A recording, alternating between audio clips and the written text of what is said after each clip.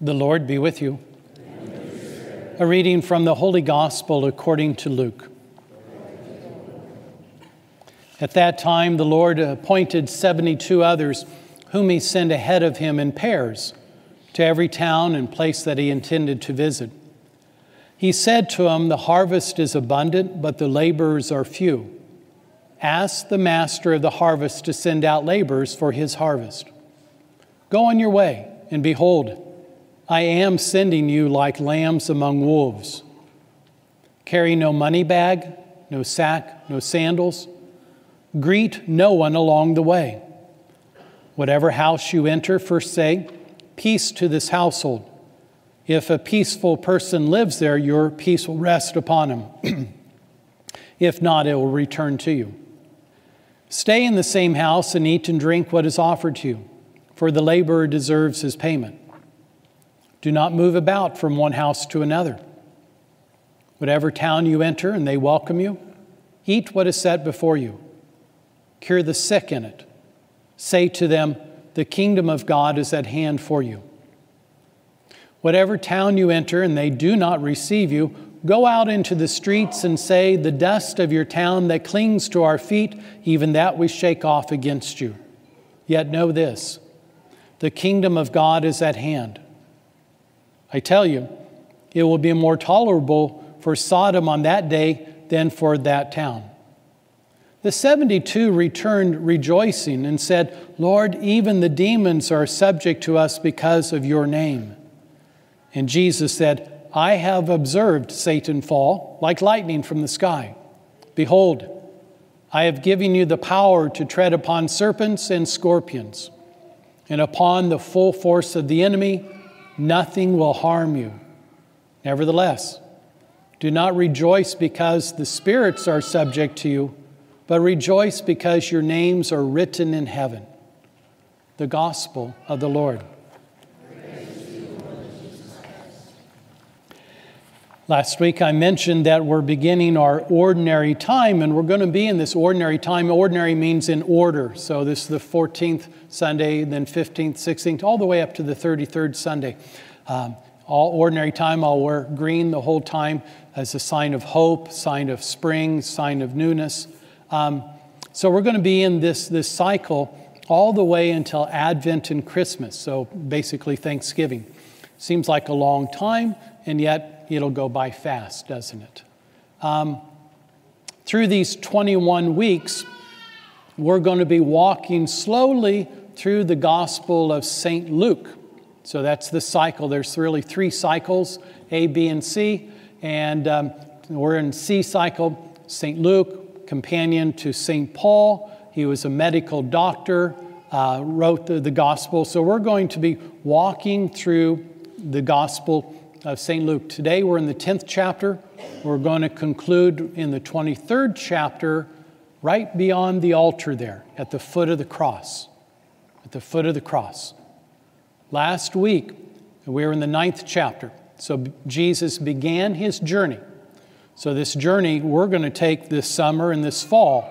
And Jesus, Luke recorded, when the days drew near for Jesus to be taken up, Jesus set his face to go to Jerusalem. Set his face. So other translations set his face like flint. Now, if you don't know what flint is, when I was growing up, I was in scouting, and I would take flint. Oftentimes, it's that hard mineral that would be at the base of railroads. So no one works for the railroad here, do you? I would steal flint from there, just 1 or 2 pieces, and then we would use it for flint and steel, okay? Because it's a hard surface, it was a little bit flaky, and of course the North American Indians, they would use flint for their spears and arrowheads. So that gives you an idea what flint is. So flint, Jesus set his face like flint. In other words, there's a hardness, determination, and a sharpness. He knew exactly where he was going. He knew exactly what was going to happen. 3 times he would tell the apostles that the Son of Man must go to Jerusalem, must die, and will rise from the dead, although the apostles didn't quite understand what does that mean. So keep this in mind. So this is going to be a long journey for us just this summer and fall. Jesus has announced where he's going, and so now each Sunday we're going to hear about this journey, and we're going to end up at Christ the King at the foot of the cross. So today's reading, a couple of take-home messages for us as we begin this journey. First of all, he had the 12 apostles. Then he selected 72 others, disciples we call them. And he sent them ahead of him. Notice that he sent them ahead in pairs, 2 by 2. So there was only 36 places, 36 towns that they could cover. Obviously, they could have covered a lot more territory if they would have gone out one by one. But our Lord was wise because he knew for them to not only proclaim the gospel, that the kingdom of God is at hand, but for them to live that gospel, it was going to be necessary for them to have partners. They needed to be with others. We were made for community.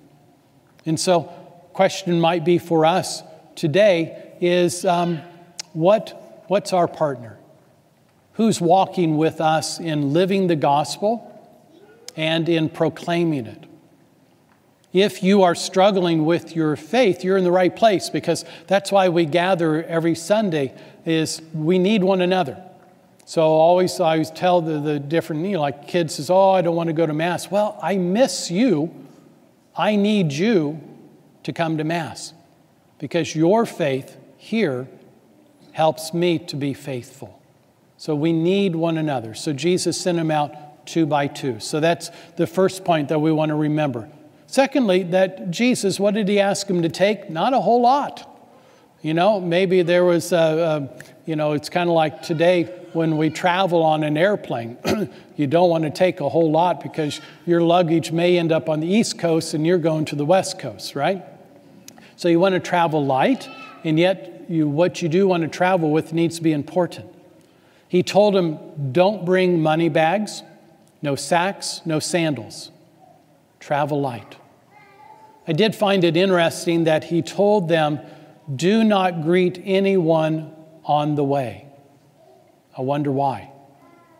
Perhaps like his face was set like flint to his destination, he didn't want his disciples to dilly-dally and get distracted before they got to their destinations. Now, for some of you, dilly-dally is a deep theological word.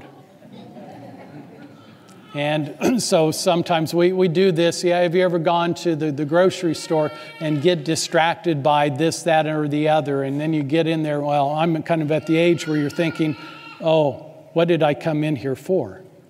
So that's what happens. And so I wonder if that's what our Lord was saying. You need to get to your destination.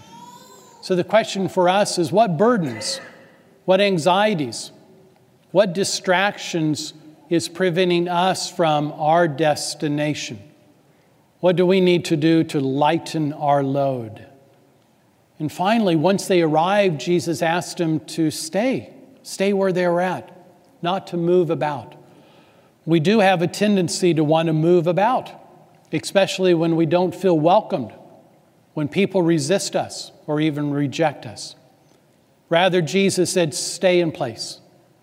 Keep proclaiming that the kingdom of God is at hand. Perhaps there's places in your heart, your family, your community where you wanted to just move on, and yet the Lord is inviting you, stay.